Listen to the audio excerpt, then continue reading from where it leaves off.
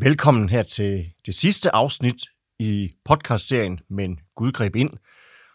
I løbet af den her serie, der har vi læst op af bogen ved samme titel, Men Gud greb ind. En bog, der blev udgivet på Loses Forlag i Danmark i 1960. Bogen indeholder en række vidnesbyrd, skrevet af færinger, og de var ment som et forsøg på at fremme vidnesbyrdet i Indre Mission nede i Danmark. Her havde man oplevelsen af, at vækkelsesbevægelsen, der nu var omkring de 100 år gammel, vidnesbyrdet var ved at dø ud i bevægelsen, og derfor havde man bedt nogle færinger skrive deres vidnesbyrd ned, for på den måde at prøve at understøtte vidnesbyrdets rolle også i møderne i Danmark. Det sidste afsnit her, det er skrevet af den daværende chef for skibstilsynet på Færøerne, P. Sofus Sivertsen. Og han skriver, og det er på side 101 i bogen: Til dem han forud har kendt, dem har han også forudbestemt til at blive hans søns billede lige. Så han kan være den førstefødte blandt mange brødre. Og dem han har forudbestemt, dem har han også kaldet. Og dem han har kaldet, dem har han også retfærdiggjort. Og dem han har retfærdiggjort, dem har han også herliggjort. Hvad skal vi da sige til dette? Er Gud for os? Hvem kan da være imod os? Således skriver apostlen Paulus til menigheden i Rom. Altså er vi bestemte til at være Guds børn, arvinger til det evige liv hjemme hos Gud. Når der til trods herfor er så mange mennesker, der ikke bliver frelste, og derved ikke opnår det evige liv, hvortil de er blevet kaldet, er dette ikke noget, de kan tillægge Guds skylden for. Han, der ikke sparede sin egen søn, for at hver den, som tror på ham, ikke skal fortabes, men have evigt liv.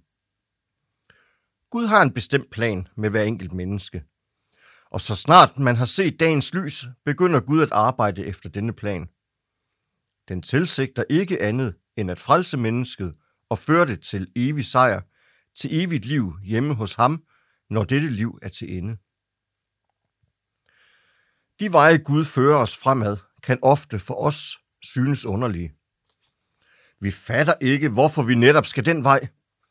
Ikke sjældent sker det, at vi stritter imod og begynder at vejlede Gud og give ham anvisninger på, hvordan vi kunne tænke os, at vi skulle føres. Samtidig glemmer vi, at Guds tanker ikke er vores tanker, og Guds veje ikke er vores veje. Vi har det på samme måde, som apostlen Peter så tit havde det, og som han også havde det, dengang Jesus tvættede disciplenes fødder. Her ville Peter også stritte imod, men Jesus sagde til ham: Hvad jeg gør, fatter du ikke nu, men du skal forstå det siden efter. Om vi blot ville være lydige imod Gud og lade ham få lov til at lede os, skulle vi også forstå det siden efter. Vejene er forskellige. Nogle må han tage hårdt på og tvinge i knæ. Andre er blevet draget af hans kærlighed. I begge tilfælde er Guds tilsigtede resultat nået. Men så sker der desværre alt for ofte, at når mennesket mærker, at Gud ikke vil modtage råd og vejledning, bliver de bitre og rejser sig op imod Gud og nægter at lade sig lede af ham. Resultatet bliver, at den frelsesplan, Gud havde tilrettelagt og var i færd med at udføre, mislykkedes, fordi man ikke i lydighed lod sig lede af ham. Og således blev de selv årsag til, at målet ikke blev nået. Det betyder en hel del, hvilket miljø et menneske er vokset op i som barn. Og det må betragtes som en stor lykke og rigdom at vokse op i et kristen hjem, hvor Guds ord og Jesu navn hører med til dagens samtaleemner. Når jeg skal sige noget om, hvordan Gud greb ind i mit liv, der førte mig til omvendelse, kan jeg ikke undlade at sige lidt om mit barndomshjem. Her lærte jeg at holde Guds ord i ære og vise den største ærbødighed for alt, hvad der var helligt. Ser jeg i dag tilbage og mindes min farmor, bliver det mere og mere tydeligt for mig, at hun, uden velformede taler, holdt flere vækkelsesprædikener om dagen gennem det liv, hun levede. Så længe jeg lever, vil jeg mindes hende i største taknemmelighed for, hvad hun gav mig i min barndom. Det blev mig en dyrebar arv, som jeg ikke havde været foruden. Hver morgen, inden hun tog fat på dagens gerning, måtte hun have en samtale med sin Gud, i hvis hænder hun befalede sig og sine, og bad Gud velsigne dagen for sig. Selvom hun aldrig kunne sidde stille med hænderne i skødet, men altid måtte være optaget med et eller andet arbejde, havde hun altid tid til flere gange om dagen at have en stille stund i bøn til sin Gud. Således husker jeg adskillige gange, at bedst som hun sad med sit strikketøj, kunne hun folde sine hænder og med opadvendte øjne takke og prise sin Gud for alle hans velgerninger. Ofte sad jeg ved hendes fødder og lyttede til hendes dejlige sang om Jesus. Det forekom mig, at det var ubegrænset, hvad hun kunne af salmer, sange og åndelige viser. Hun efterlevede i bogstaveligste forstand Paulus' ord, bed uden ophør og sig tak under alle forhold, for det er Guds vilje med jer i Kristus Jesus. Samt der, hvor han skriver, alt hvad I tager jer for i ord eller handling, gør det alt sammen i Herren Jesu navn. For sorg og modgang blev farmor nu ikke sparet. Da far, der var den yngste af 3 søskende, var 6 år gammel, døde farbror ved en ulykke en dag, han var ude at fange fugle. Han var 15 år. 8 år senere døde bedstefar efter et langt sygeleje, kun 46 år gammel. Da bedstefar i mange år var præget af sygdom, blev det bedstemor, der måtte slide for føde og klæder. Derfor kunne hendes hjem kun blive et fattigt hjem på timelige ting. Men dog var hun altid rig i Gud. Selv sagde hun altid, at hun aldrig havde manglet noget, og hendes bønner var altid præget af taksigelse. Det var heller ikke så sjældent at se hende stå uden for huset med foldede hænder, stirrende op mod himlen og tale med sin Gud. Morgen og aftenandagt med sang, oplæsning og bøn blev holdt af min far, når han var hjemme. Og der måtte vi børn sidde helt stille med foldede hænder. Der måtte være stille, når man samledes om Guds ord. Lørdag eftermiddag blev alt arbejde lagt til side, og man begyndte at mærke søndagens stilhed nærme sig. Da skulle alt være roligt, for søndagen skulle holdes hellig. Søndag formiddag fik vi ikke tilladelse til at gå ud og lege, for der skulle vi forberede os til at gå til gudstjeneste. Heller ikke måtte vi bevæge os støjende eller være højrystet søndag formiddag. Så fik vi en påmindelse fra bedstemor om at være stille. Skete det en gang imellem, at vi af en eller anden grund ikke kom i kirke, samledes vi til gudstjeneste hjemme, hvor fader læste dagens prædiken af Ludvig Harms. Det hændte også ofte, at han læste en prædiken, inden vi gik i kirke, eller læste dagens evangelium og sang et par salmer. Da jeg var blevet så stor, at jeg kunne læse, fik jeg lov at læse et stykke af Ludvig Harms prædiken, og når jeg så var blevet træt, tog fader fat igen og læste videre. Disse prædikener var meget lange, og det kunne være meget trættende for os børn at sidde helt stille med foldede hænder i så lang tid. Men der var ikke noget at gøre ved det. Vi vidste, at sådan skulle det være. Når vi på søndag og helligdage gik i kirke, husker jeg, at farmor altid standsede i forkirken, og lige inden hun gik ind i kirken, bøjede hun hovedet, ligesom hun også bøjede hovedet hver gang navnet Jesus blev nævnet. Jeg tænkte, at jeg ville prøve at se godt efter, om ikke hun kunne glemme det en gang imellem. Således husker jeg flere gange, hvor jeg sad i kirken ved hendes side med en salmebog i hånden, at jeg i salmen, der blev sunget, kunne lede efter navnet Jesus, og så vente til de syngende nåede dertil, mens jeg forsigtigt i agt tog bedstemor. Således kunne jeg fortsætte, til salmen var til ende, men aldrig glemte hun at bøje hovedet, når Jesus blev nævnt. Langfredag var det også ikke tilladt at gå ud før efter kl. 18. Altså bortset fra at gå i kirke. For der var Jesus Kristus korsfæstet og død for os. Og det skulle vi mindes med dybeste stilhed. Der fik vi også fortalt historien om, hvordan de slemme mennesker havde behandlet Jesus ved at slå ham og spytte på ham, samt at give ham en tornekrone på hovedet, så blodet flød, og hvordan han selv måtte bære sit kors ud til Golgata. Det lød så sørgeligt, at vi egentlig ikke havde lyst til leg den dag. Da jeg var blevet større end 11-12 år gammel, begyndte fader at tage mig med, når han sammen med andre mænd skulle ud i fjeldene for at fange får eller fugle. Det var noget, en dreng i min alder kunne lide. Også her lærte jeg at regne med en almægtig og levende Gud.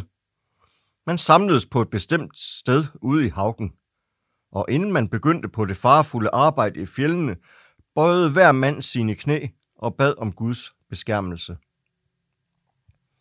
Jeg kan huske, at første gang jeg fik lov at være med, fik jeg at vide fra min far, at nu skulle vi bede.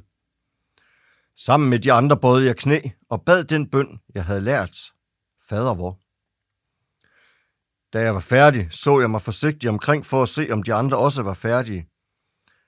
Men da der ikke var tegn til, at de ville bryde op, bad jeg endnu en gang Fader vor. Disse mænd havde befalet sig i Guds hånd og bedt ham om beskyttelse for dagen. Det var jo ikke godt at vide, hvad dagen ville bringe. Det var før sket, at en af dem, som frisk og frejdig var taget afsted om morgenen, ikke var vendt levende hjem om aftenen. Derfor var det godt at vide, at man nu havde befalet sig i den almægtige varetægt. Efter bønnen, da hver mand igen havde rejst sig, var der en vis stilhed. Det var som man kunne mærke Guds nærhed. Derefter begav man sig med største frimodighed ud i fjeldet for at påbegynde dagens gerning. Efter at være blevet konfirmeret, kom jeg, ligesom de fleste andre drenge i min alder, ud at sejle med en fiskekutter. Vi skulle fiske ved Island, og det var jeg meget glad for. Der var heller ikke så meget andet at vælge imellem. Enten til søs, eller også baseret hjemme hos mor. Man havde ikke dengang de muligheder for at komme i lære som nu. Dengang begyndte man fiskeriet tidligt om foråret og afsluttede det om efteråret. Og så var man hjemme hele vinteren. Når kufferten blev pakket om foråret, så blev der sørget for, at Det Nye Testamente ikke blev glemt. Og jeg blev altid erindret om at læse flittigt i det. Men med bibellæsningen gik det så som så, og snart hørte det helt op. En gang vi var kommet til Reykjavik, husker jeg, at min bror og jeg var kommet til et frelsens hærmøde. Alt gik godt, indtil lederen af mødet opfordrede tilhørende til at komme hen til bodsbænken og bekende deres synder. Jeg sad yderst på en af bænkene midt i lokalet, da jeg så manden stige ned fra talerstolen og langsomt begive sig ned af midtergangen, drejende hovedet til begge sider, samtidig med at han gentog sin opfordring om at komme og bekende sine synder, blev jeg helt angst. Efterhånden som han kom mig nærmere, blev angsten større, og jeg var ikke i tvivl om, at han ville forsøge at tvinge os derhen. Jeg gjorde mig klar til modstand, i fald at han ville lægge sin hånd på mig. Jeg tog fat med begge hænder i bænken, jeg sad på, og spændte i alt, hvad jeg kunne. Da manden var kommet derhen, hvor jeg sad, rystede jeg af angst. Men der skete ikke noget. Han gik videre, og jeg følte mig lettet. Men snart steg angsten igen ved tanken om, at han skulle passere mig. Igen, når han kom tilbage. Det kunne jo være, at han så ville tage mig med. Jeg spændte endnu mere i, og holdt mere fast. Manden vendte tilbage og passerede mig igen. Dog, heller ikke denne gang skete der noget. Men så snart han havde passeret mig, sagde jeg til min bror, der var lige så angst som jeg, at nu skulle vi gå. Vi for op som et lyn og skyndte os alt, hvad vi kunne ud gennem døren. Dette var efter vor mening det værste, vi havde været ude for, og slidt skulle vi aldrig indlade os på mere. Jeg blev hurtigt ked af at være fisker. Efter 4 års fiskeri ved Island kunne jeg ikke holde det ud mere, og jeg spekulerede meget over, hvad jeg nu skulle foretage mig i fremtiden. Jeg havde hørt om, at der var en sømandshøjskole i Svendborg, hvor unge drenge kunne komme på kursus om vinteren, og derefter komme til at sejle med de danske skibe. Dette ville jeg prøve, og en dag, mens vi ved Østisland fiskede med håndline på ca. 170 favne dybt vand, tog jeg en rask beslutning og skrev til Sømandshøjskolen og bad om at komme på skolen den kommende vinter. Brevet fik jeg sendt til Færøerne med en anden kutter, der skulle sejle hjem samme dag. Jeg var selvfølgelig meget spændt på, hvilket svar jeg ville modtage. Ved hjemkomsten om efteråret var der brev fra forstanderen, der bød mig velkommen på skolen, hvor jeg skulle møde den 1. oktober. Mine forældre vidste naturligvis intet herom, før jeg kom hjem fra Island. Fader var meget utilfreds over, at jeg skulle rejse hjemmefra. Der skete så meget ude i den store verden, og han kunne berette om mange, der havde prøvet lykken i det fremmede, uden at finde den. Min moder, det stille og dejlige menneske, sagde som sædvanligt ikke noget, men mente, at det skulle jeg selv bestemme. Nu var jeg kommet ind i de voksnes rækker, og alt det barnlige var borte. Da jeg som barn fik fortalt historier om Jesus, tænkte jeg som et barn. Nu havde også dette forandret sig. Nogle spekulationer om forholdet mellem Gud og mig havde jeg ikke, og at det var nødvendigt med en omvendelse, mener jeg ikke at have hørt noget om på det tidspunkt. I hvert fald havde jeg ikke fæstet mig ved det. At der var en Gud til, var jeg overbevist om, og at hans søn, Jesus, havde været hernede på jorden, hvor han døde for vores synder, det var jeg også overbevist om. Jeg havde hørt så meget om hans kærlighed til os mennesker, hvoraf fulgte som noget ganske naturligt og selvfølgeligt, at når dette liv var til ende, kom vi hjem til Gud helt automatisk. Således var i hvert fald min opfattelse. På Sømandshøjskolen blev jeg venligt modtaget. Også her mødte jeg straks Guds ord, da der både morgen og aften blev holdt andagt, samt møder om søndagen. Jeg mødte troligt op til disse møder og andagter, da det for mig var helt naturligt at høre Guds ord. Men jeg må dog indrømme, at efterhånden som jeg blev mere voksen, var også det, jeg som barn havde lært om Jesus, kommet mig mere på afstand. Her på skolen blev det frisket op igen. Om Bollerup, en af lærerne, kunne læse noget i mine øjne, ved jeg ikke. Men det varede ikke så længe, før jeg kunne mærke en vis kærlighed fra hans side. Og jeg kom hurtigt til at holde meget af ham. Han gav mig mange gode formaninger og talte til mig om at følge Jesus. Ligeledes havde han omsorg for, at jeg ikke kom for meget i byen. Jeg husker således en aften, at nogle af eleverne havde aftalt at gå en tur, hvor jeg også skulle med. Da vi var nået i nærheden af udgangen, kom Bollerup. Han stillede sig ved siden af mig og spurgte, hvor jeg skulle hen. Jeg sagde, som det nu var, at jeg skulle en tur i byen. Bollerup prøvede at snakke mig fra det. Da jeg så fortalte ham, at jeg manglede en pakke cigaretter og måtte ned og købe mig en pakke, tog han mig i hånden og sagde, dem skal du få af mig. Kom med ind i stuen. Så var der jo ikke andet at gøre for mig, end at følge med. Imens var de andre også forsvundet. Det blev en meget hyggelig aften med musik og sang og kaffebord sammen med nogle få andre. Da jeg om foråret forlod skolen og kom ud at sejle med danske skibe, begyndte et nyt liv for mig. Ingen behøvede at fortælle mig, at jeg levede et liv uden Jesus. Det var jeg godt klar over. Men til trods for, at minderne om min barndom til tider kom tydeligt frem, blev det dog ikke til andet. Nye Testamente havde jeg fået med hjemmefra. Det lå vel forvaret i min kuffert, uden at blive åbnet. Det var, som jeg ikke turde læse i det. Jeg var nok bange for, at Guds ord ville anklage mig. Tilsyneladende havde jeg det godt, så længe jeg kunne holde Guds ord på afstand, men jeg var ilde berørt, når jeg sad under Guds ords forkyndelse. Jeg kendte jo alt så godt. Det var ikke fremmed for mig, og derfor vidste jeg også, at jeg var kommet på afveje, og min samvittighed anklagede mig. Således gik det i flere år op og ned, dog mest ned. En gang, mens jeg var ude at sejle, blev jeg syg og kom på hospitalet. Her, hvor man kom til at ligge afsides i stilhed, blev der tid til at tænke, og jeg skal ærligt indrømme, at tankerne fløj afsted. Jeg mindedes min barndom, hvor jeg så tit havde siddet med foldede hænder og lyttet til farmor, når hun fortalte den ene fortælling efter den anden om Jesus. Især fortællingen om Jesus, der dannede fugle af ler, som han havde fået af pottemageren, forekom mig smuk. Og jeg husker, at jeg fik den største medlidenhed med Jesus, da den ondskabsfulde dreng kom forbi og begyndte at træde lerfuglene flade som pandekager, indtil Jesus fik klappet i hænderne og råbte, "Flyv, fugle, alle mine fugle, flyv!" Hvorefter de, der var tilbage, begyndte at flyve, så den slemme dreng ikke kunne få fat i dem. Der blev jeg meget ivrig og klappet i hænderne og jublede af glæde.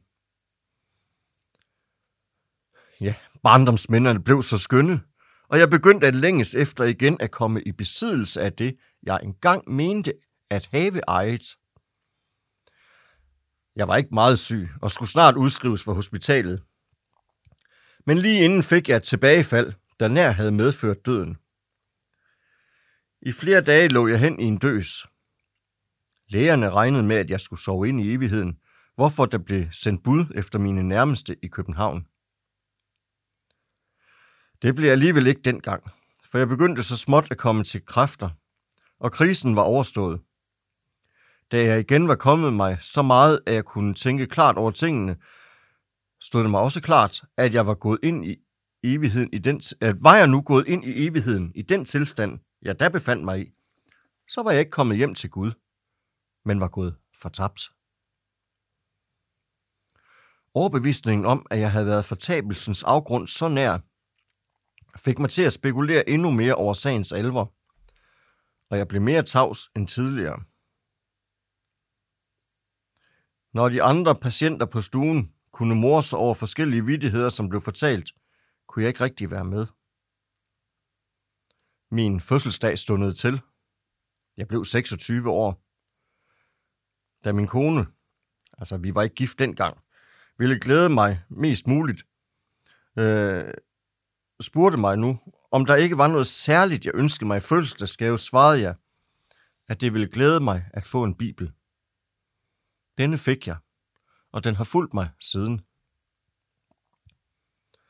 På hospitalet fik vi jævnligt besøg af en ældre herre, der uddelte traktater til de syge.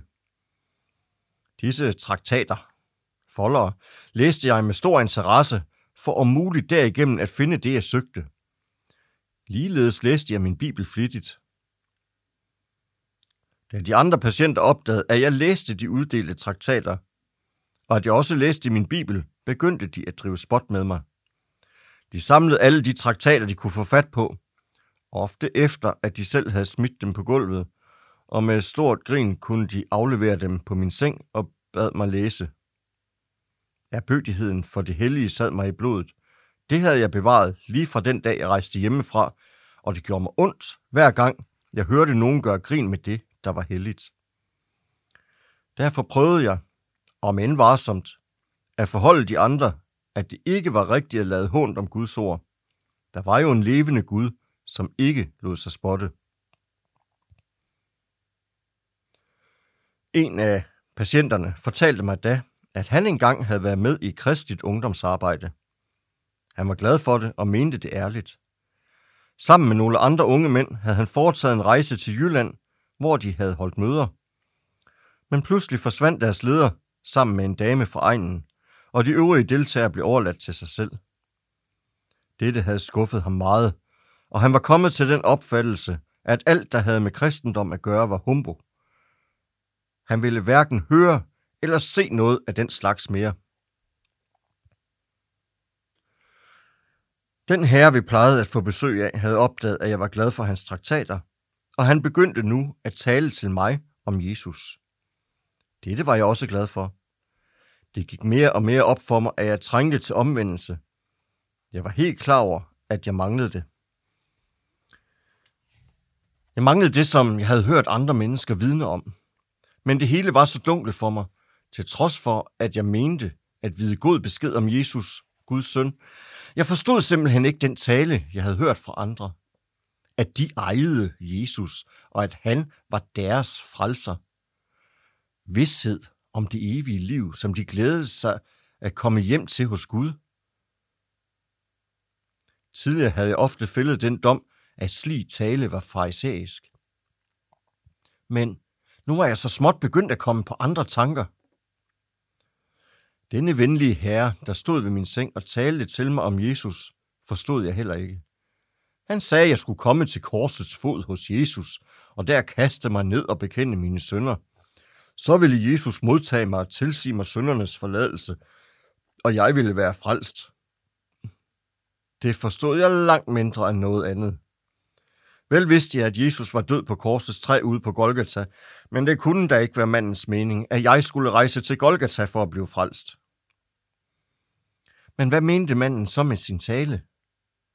Det begyndte at blive mere alvorligt for mig, men også mere indviklet. Jeg spurgte ham ikke, hvad han mente. Nærmest fordi jeg skammede mig over, at han skulle opdage, hvor uvidende jeg var, da jeg selv mente, at dette burde jeg jo nok have kendskab til. Derfor blev min tale kun til ja, når jeg skulle svare igen.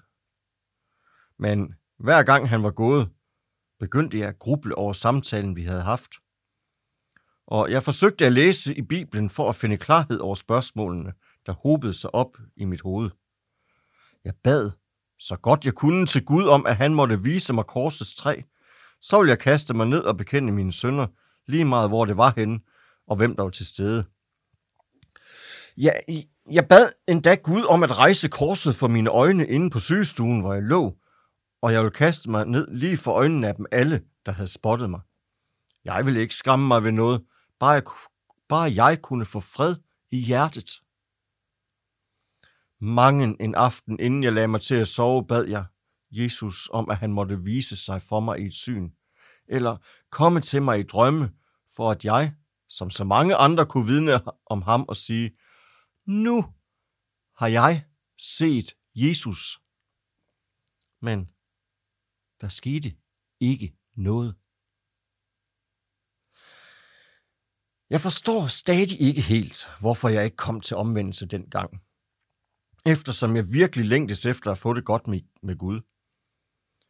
Muligvis skyldtes det, at jeg fik fat i den forkerte ende. Jeg havde det nok på samme måde, som farisæerne havde det på Jesu tid. De ønskede at se et tegn, men jeg havde overset Jesus svar, at der ikke skal gives andet tegn end Jonas' tegn. Sikkert havde jeg også overset, hvad Paulus skriver i sine breve, at det er ved tro, vi bliver frelste, og ikke ved gerninger. Det er ubegribeligt, at man kan læse så meget i en bog, uden at vide, hvad der står skrevet i den. Muligvis ville Gud det sådan. Jeg ved det ikke. Men senere skulle jeg få at mærke, at Gud ikke havde opgivet mig. Det får mig til at tænke på, hvad en englænder, Guy Thornton, fortæller om sin omvendelse. Han havde i sin søgen læst Det Nye Testamente flere gange igennem, uden dog at finde, hvad han søgte. Han ville frelses ved gerninger og ikke ved tro, for han siger et sted således, kan jeg ikke blive frelst ved noget, jeg selv kan gøre, vil jeg ikke blive frelst. Da han nogen tid senere blev klar over, at han på denne måde var på vej mod fortabelsen, besluttede han at få sagen med Gud i orden.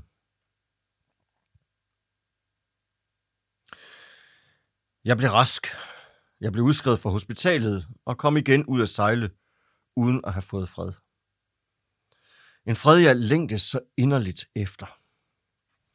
Spørgsmålet om det evige liv kom mig igen længere på afstand, og således gik det nu i nogen tid. Så kom krigen.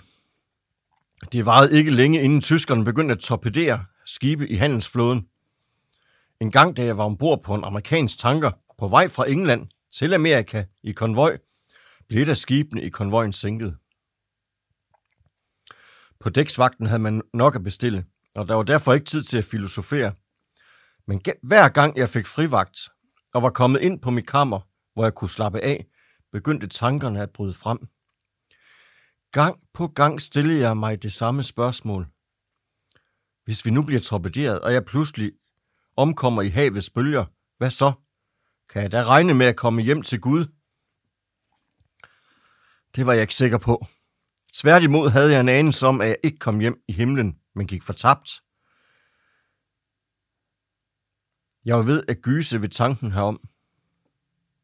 Hvordan skulle jeg dog kunne komme til Jesus? Hver gang jeg gik til køjs, bad jeg fader vor, men inderst inde var jeg ikke tilfreds med det. Jeg skal ærligt tilstå, at jeg var bange for at dø, og nu var situationen således på grund af krigen, at døden kunne hurtigt indhente en. Ja, hvad øjeblik det skulle være. Jeg brugte megen tid til at spekulere over dette ene nødvendige, for nu turde jeg ikke længere leve i denne uvished. Men mærkeligt nok, uden at komme spørgsmålet nærmere, og uden at få fred med Gud og vidstheden om, at jeg var hans. Hvad skulle jeg gøre? Jeg vidste det ikke, og var således kørt fast. Det stod mig efterhånden helt klart, at så fremt jeg døde nu, gik jeg fortabt, og det var en uhyggelig tanke at gå med. Hver gang jeg havde bedt fader vor, tilføjede jeg en lille bøn, hvor jeg bad Gud om at bevare mit liv, til jeg havde fået vished om, at jeg var frelst. Der forløb nogen tid, uden at der skete noget. Dog må jeg sige, at jeg var faldet til ro, efter jeg var begyndt at bede Gud om, at han ikke måtte lade mig smage døden, før jeg havde set hans frelse. Jeg troede, at Gud ville høre min bøn. En gang vi var på vej fra England til New York, blev jeg så syg ombord. Ja, så syg, at jeg ikke forstår, at jeg overlevede det. Men det gjorde jeg altså. Og ved ankomsten til New York blev jeg kørt på hospitalet i en meget udmattet tilstand med lige ved 41 graders feber. Der sad vagt ved min seng både dag og nat. Det begyndte snart at gå fremad med helbredet, og så snart jeg kunne tænke nogenlunde klar, blev jeg igen overvældet med tanker om det evige liv.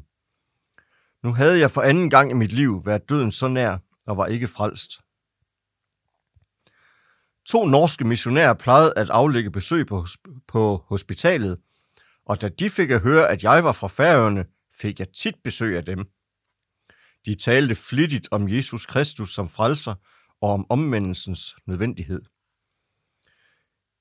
Jeg kunne ikke andet end sanktionere, hvad de fortalte om Jesus som frelseren og hvad dermed følger, men noget afgørende resultat kom jeg ikke til, og spørgsmålet om det evige liv var jeg ikke kommet nærmere end alle de andre gange. Efter disse besøg, hvor jeg igen blev overladt til mig selv, spekulerede jeg mere end nogensinde før, og til sidst var jeg kørt helt træt. Efterhånden var det ikke længere et spørgsmål om, hvordan jeg skulle kunne finde Jesus, og derved få den fred, jeg så længe havde søgt, og som jeg havde hørt så mange mennesker vidne om.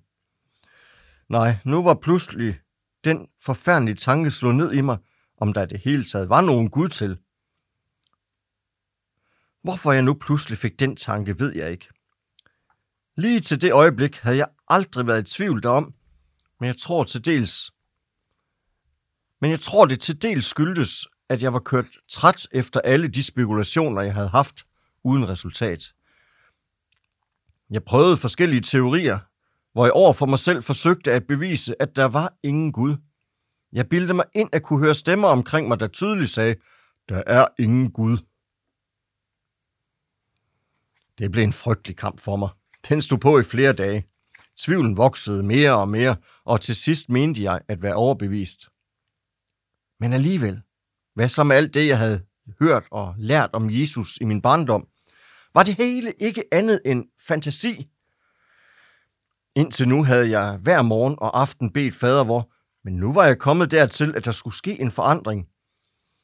Jeg kunne simpelthen ikke holde det ud længere. Min seng stod i den ene ende af en lang stue, og imellem den og den næste seng var der opsat en skillevæg. I det øjeblik lå jeg på min højre side med ansigtet vendt mod vinduet. Nu var jeg kommet så vidt, at afgørelsen skulle tages. Jeg gjorde en hurtig bevægelse, drejede om på ryggen og slog næven i dynen og sagde højt: Der er ingen Gud. Hvorefter jeg i samme øjeblik drejede over på min venstre side med ansigtet vendt mod væggen, for rigtigt at demonstrere, og derved vende ryggen til alt det, jeg nu kaldte fantasi. For at det ikke skulle være løgn, sagde jeg til mig selv, inden jeg lagde mig til at sove: I aften beder du ingen fader vor, for der er ingen Gud. Hermed var så alt det, som i lange tider havde tynget mig, fjernet, og jeg følte mig lettet og glad over, at det nu havde fået en ende. Den, der ikke har prøvet det, vil vanskeligt kunne forstå det, men jeg vil bekende, at mens denne kamp stod på, følte jeg det, som var der to magter, der sloges om mig. At jeg nogensinde skulle komme så langt ud, som bevidst at fornægte Gud, havde jeg aldrig i min vildeste fantasi drømt om. Men det var det, jeg nu havde gjort. Jeg faldt roligt i søvn. Men ud på natten vågnede jeg, og var da i stor sjæleangst. Under mange tårer påkaldte jeg Jesus Kristus og bad om tilgivelse for mine synder. Uden dengang at kende Davids salme 6, så var det den, der kom til udtryk. Jeg elsker den salme. For mig blev det en tikken om Guds nåde efter at være tvunget i knæ af Gud. Det blev en omvendelse, jeg kunne føle på. For få timer siden havde jeg fornægtet Gud og med en håndbevægelse til intet gjort ham. Nu lå jeg og påkaldte den samme Gud og tikkede om hans nåde. Var dette ikke en omvendelse? David har ret, når han siger: Dårerne siger i hjertet, der er ingen Gud. Slet og afskyeligt handler de. Jeg måtte indrømme, at jeg var en dårer, og min handling var slet og afskyelig. Der var ingen, jeg kunne henvende mig til om hjælp. Alene måtte jeg kæmpe min Jakobs kamp midt om natten på et hospital i det fjerne, blandt lutter fremmede mennesker. Men da morgenen gryede, kunne jeg takke og prise Gud for frelsen i Jesus Kristus. Nu havde jeg fået fred. Den fred, jeg havde hørt så mange mennesker vidne om, og som jeg i mange år havde længtes efter. Det blev til lovprisning og glæde. Hvem der meget forlades, elsker meget.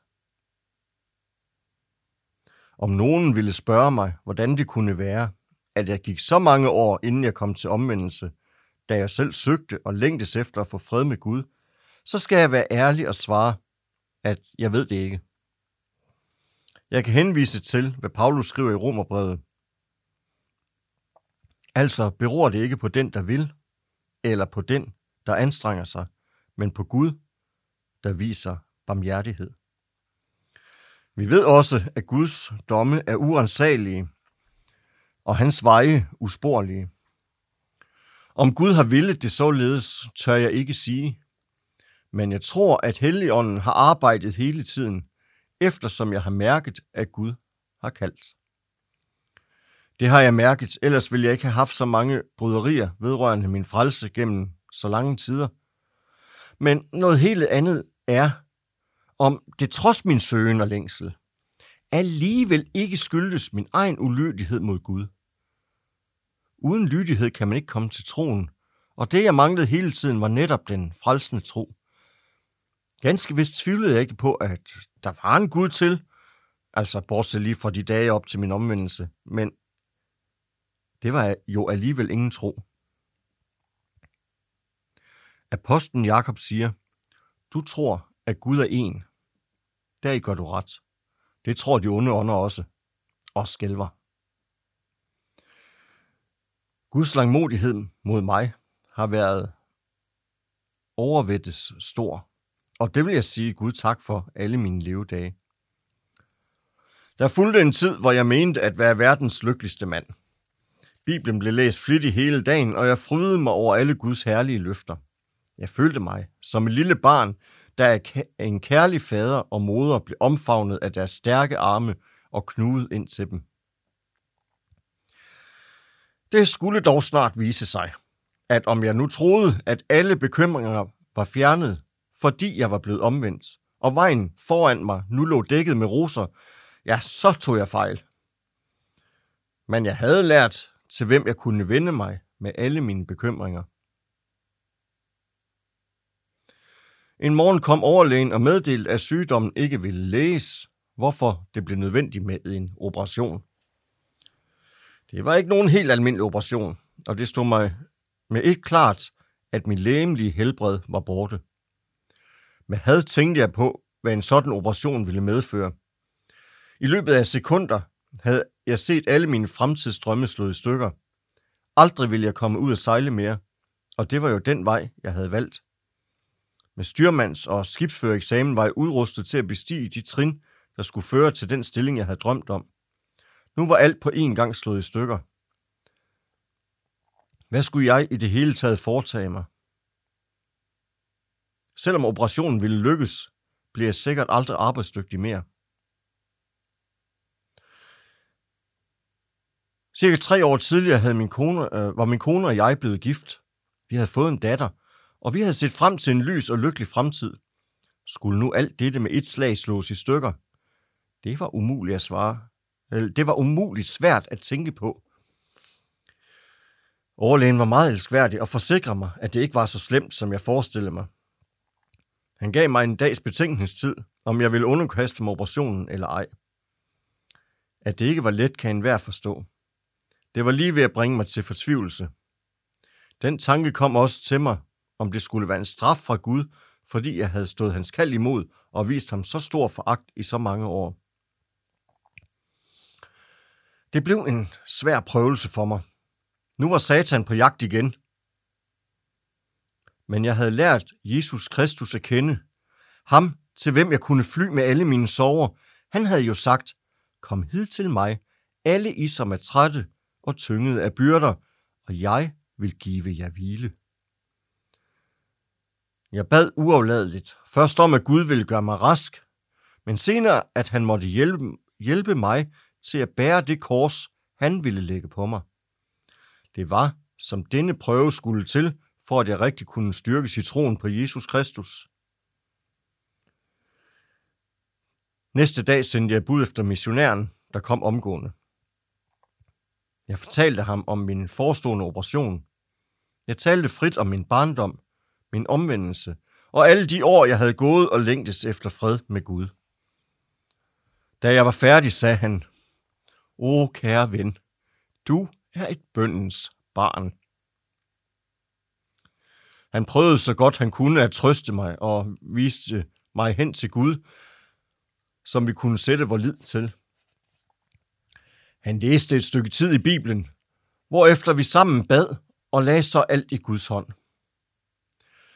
Da han sagde farvel, var jeg ganske rolig og overbevist om, at jeg var i Guds varetægt. Så måtte alt gå sin gang. Var det et led i Guds plan, der måtte det så tages med. Gud så bedst, hvad der tjente til min fred. Det var bedre at gå som krøbling gennem livet, end at have 2 hænder og 2 fødder og blive kastet i den evige ild. Jeg meddelte så overlægen, at jeg ville underkaste mig operationen, og fik senere at vide, at den ville blive foretaget den førstkommende torsdag. I den tid, jeg havde ligget på hospitalet, havde jeg også fået besøg af andre troende mennesker. Det var norske kvinder, der havde dannet en forening, der hed Hjælpsom, og hvis arbejde hovedsageligt bestod i at besøge syge landsmænd på hospitalerne. Disse besøg strakte sig også til syge fra de øvrige skandinaviske lande. I disse dage, hvor jeg ventede på, at torsdagen skulle oprinde og operationen skulle foretages, mente jeg at drages nærmere Gud for hver dag, og mine venner bad inderligt til Gud for mig. Om onsdagen, lige før middagstid, kom 2 fremmede herrer til min seng og sagde, at jeg skulle flyttes over til et andet hospital. Det protesterede jeg imod, for nu var jeg kommet til at kende både læger og sygeplejersker, og jeg havde tillid til dem. Da det ikke hjalp, tilkaldte jeg lægen og forklarede ham, at jeg ønskede at blive, hvor jeg var. Jeg fik da at vide, at de fremmede først havde henvendt sig til lægen, der også havde nægtet at lade mig flytte, men der var ikke noget at gøre. De fremmede var urokkelige, hvorefter jeg kom afsted. Også her lagde jeg alt i Guds hånd. Efter først en meget lang køretur og derefter en sejltur med en færge, kom jeg til bestemmelsesstedet, hvor jeg blev indlagt på en tomandsstue sammen med en nordmand. Da jeg så mine nye omgivelser, var jeg ikke så lidt nedtrykt. Hospitalet, jeg kom fra, var moderne og meget propert, mens dette var gammelt og snavset. Den næste dag blev jeg undersøgt, og på ny de følgende dage. Da der således var gået nogle dage, siger den gamle nordmand, jeg lå sammen med, det tegner godt. Du er ikke meget syg. Til trods for, at han havde ligget der i mange år, og efterhånden mente at kende forretningsgangen, havde jeg ingen tiltro, hverken til ham eller lægen. Jeg begyndte at blive urolig, og en dag bad jeg om en samtale med overlægen. Efter at være kommet ind på hans kontor, fortalte jeg ham, at jeg skulle underkastes en operation, og spurgte, hvornår han havde tænkt sig at foretage den. At fortælle ham, at det var bestemt med en operation, var unødvendigt, for han sad med min sygejournal fra det første hospital i hånden. Men jeg blev ikke så lidt forbavset, da han fortalte mig, at han ikke ville foretage nogen operation, fordi det ikke var nødvendigt. Da han kort tid efter meddelte mig, at jeg var rask, var jeg nærmest målløs. Det var mere, end jeg kunne fatte. I løbet af kort tid havde jeg været ude for så mange rystelser til begge sider, at jeg dårligt kunne følge med. Overbevisningen om, at jeg havde fred med Gud og var en frelst synder af Guds nåde ved tro på Jesus Kristus, var selvfølgelig min største glæde. Men dette, at jeg var rask, var den næststørste. Og nu vidste jeg også, hvem jeg skulle gå til med den tak, mit hjerte flød over med. Nu kunne jeg skimte Guds førelse med mig, og jeg blev mere overbevist om, at Gud stod bag det hele. Der begyndte at opstå en længsel i mit indre efter at komme hjem til Færøerne, til kone og barn. Vi havde boet i København, men de var rejst til Færøerne lige før krigen brød ud. Der blev gjort flere forsøg på at finde en forbindelse til Europa, hvorfra jeg kunne komme videre til Færøerne, men det så temmelig håbløst ud. Rederiet skulle sørge for hjemrejse, men lige meget hvor de henvendte sig, fik de at vide, på grund af krigen, var der ingen passagerforbindelser til Færøerne.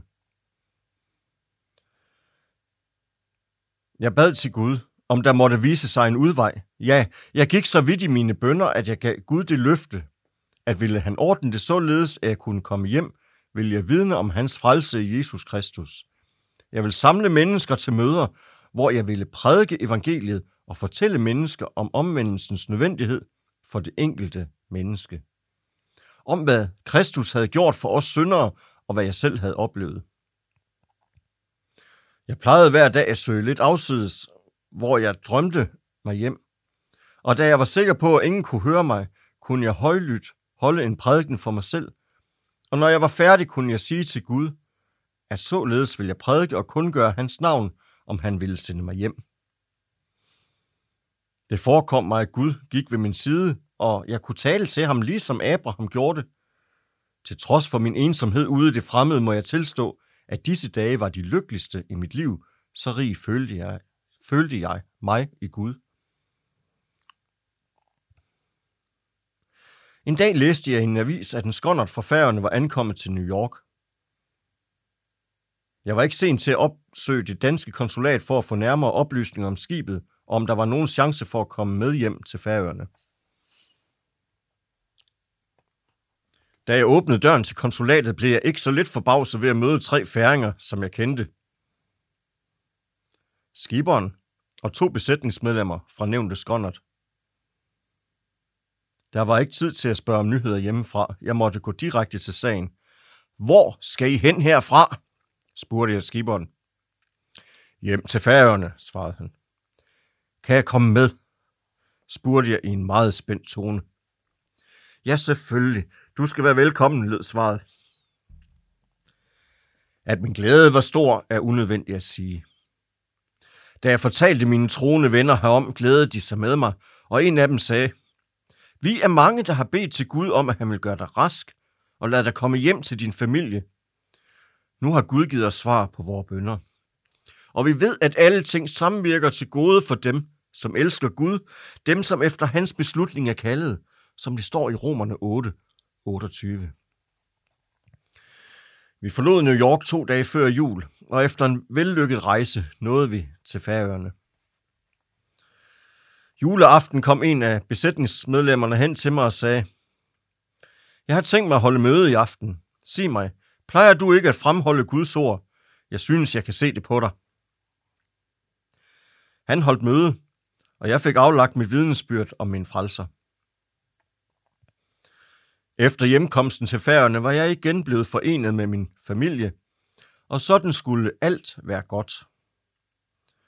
Gud havde hørt mine bønner, og jeg havde fået mit ønske opfyldt, men der var alligevel noget.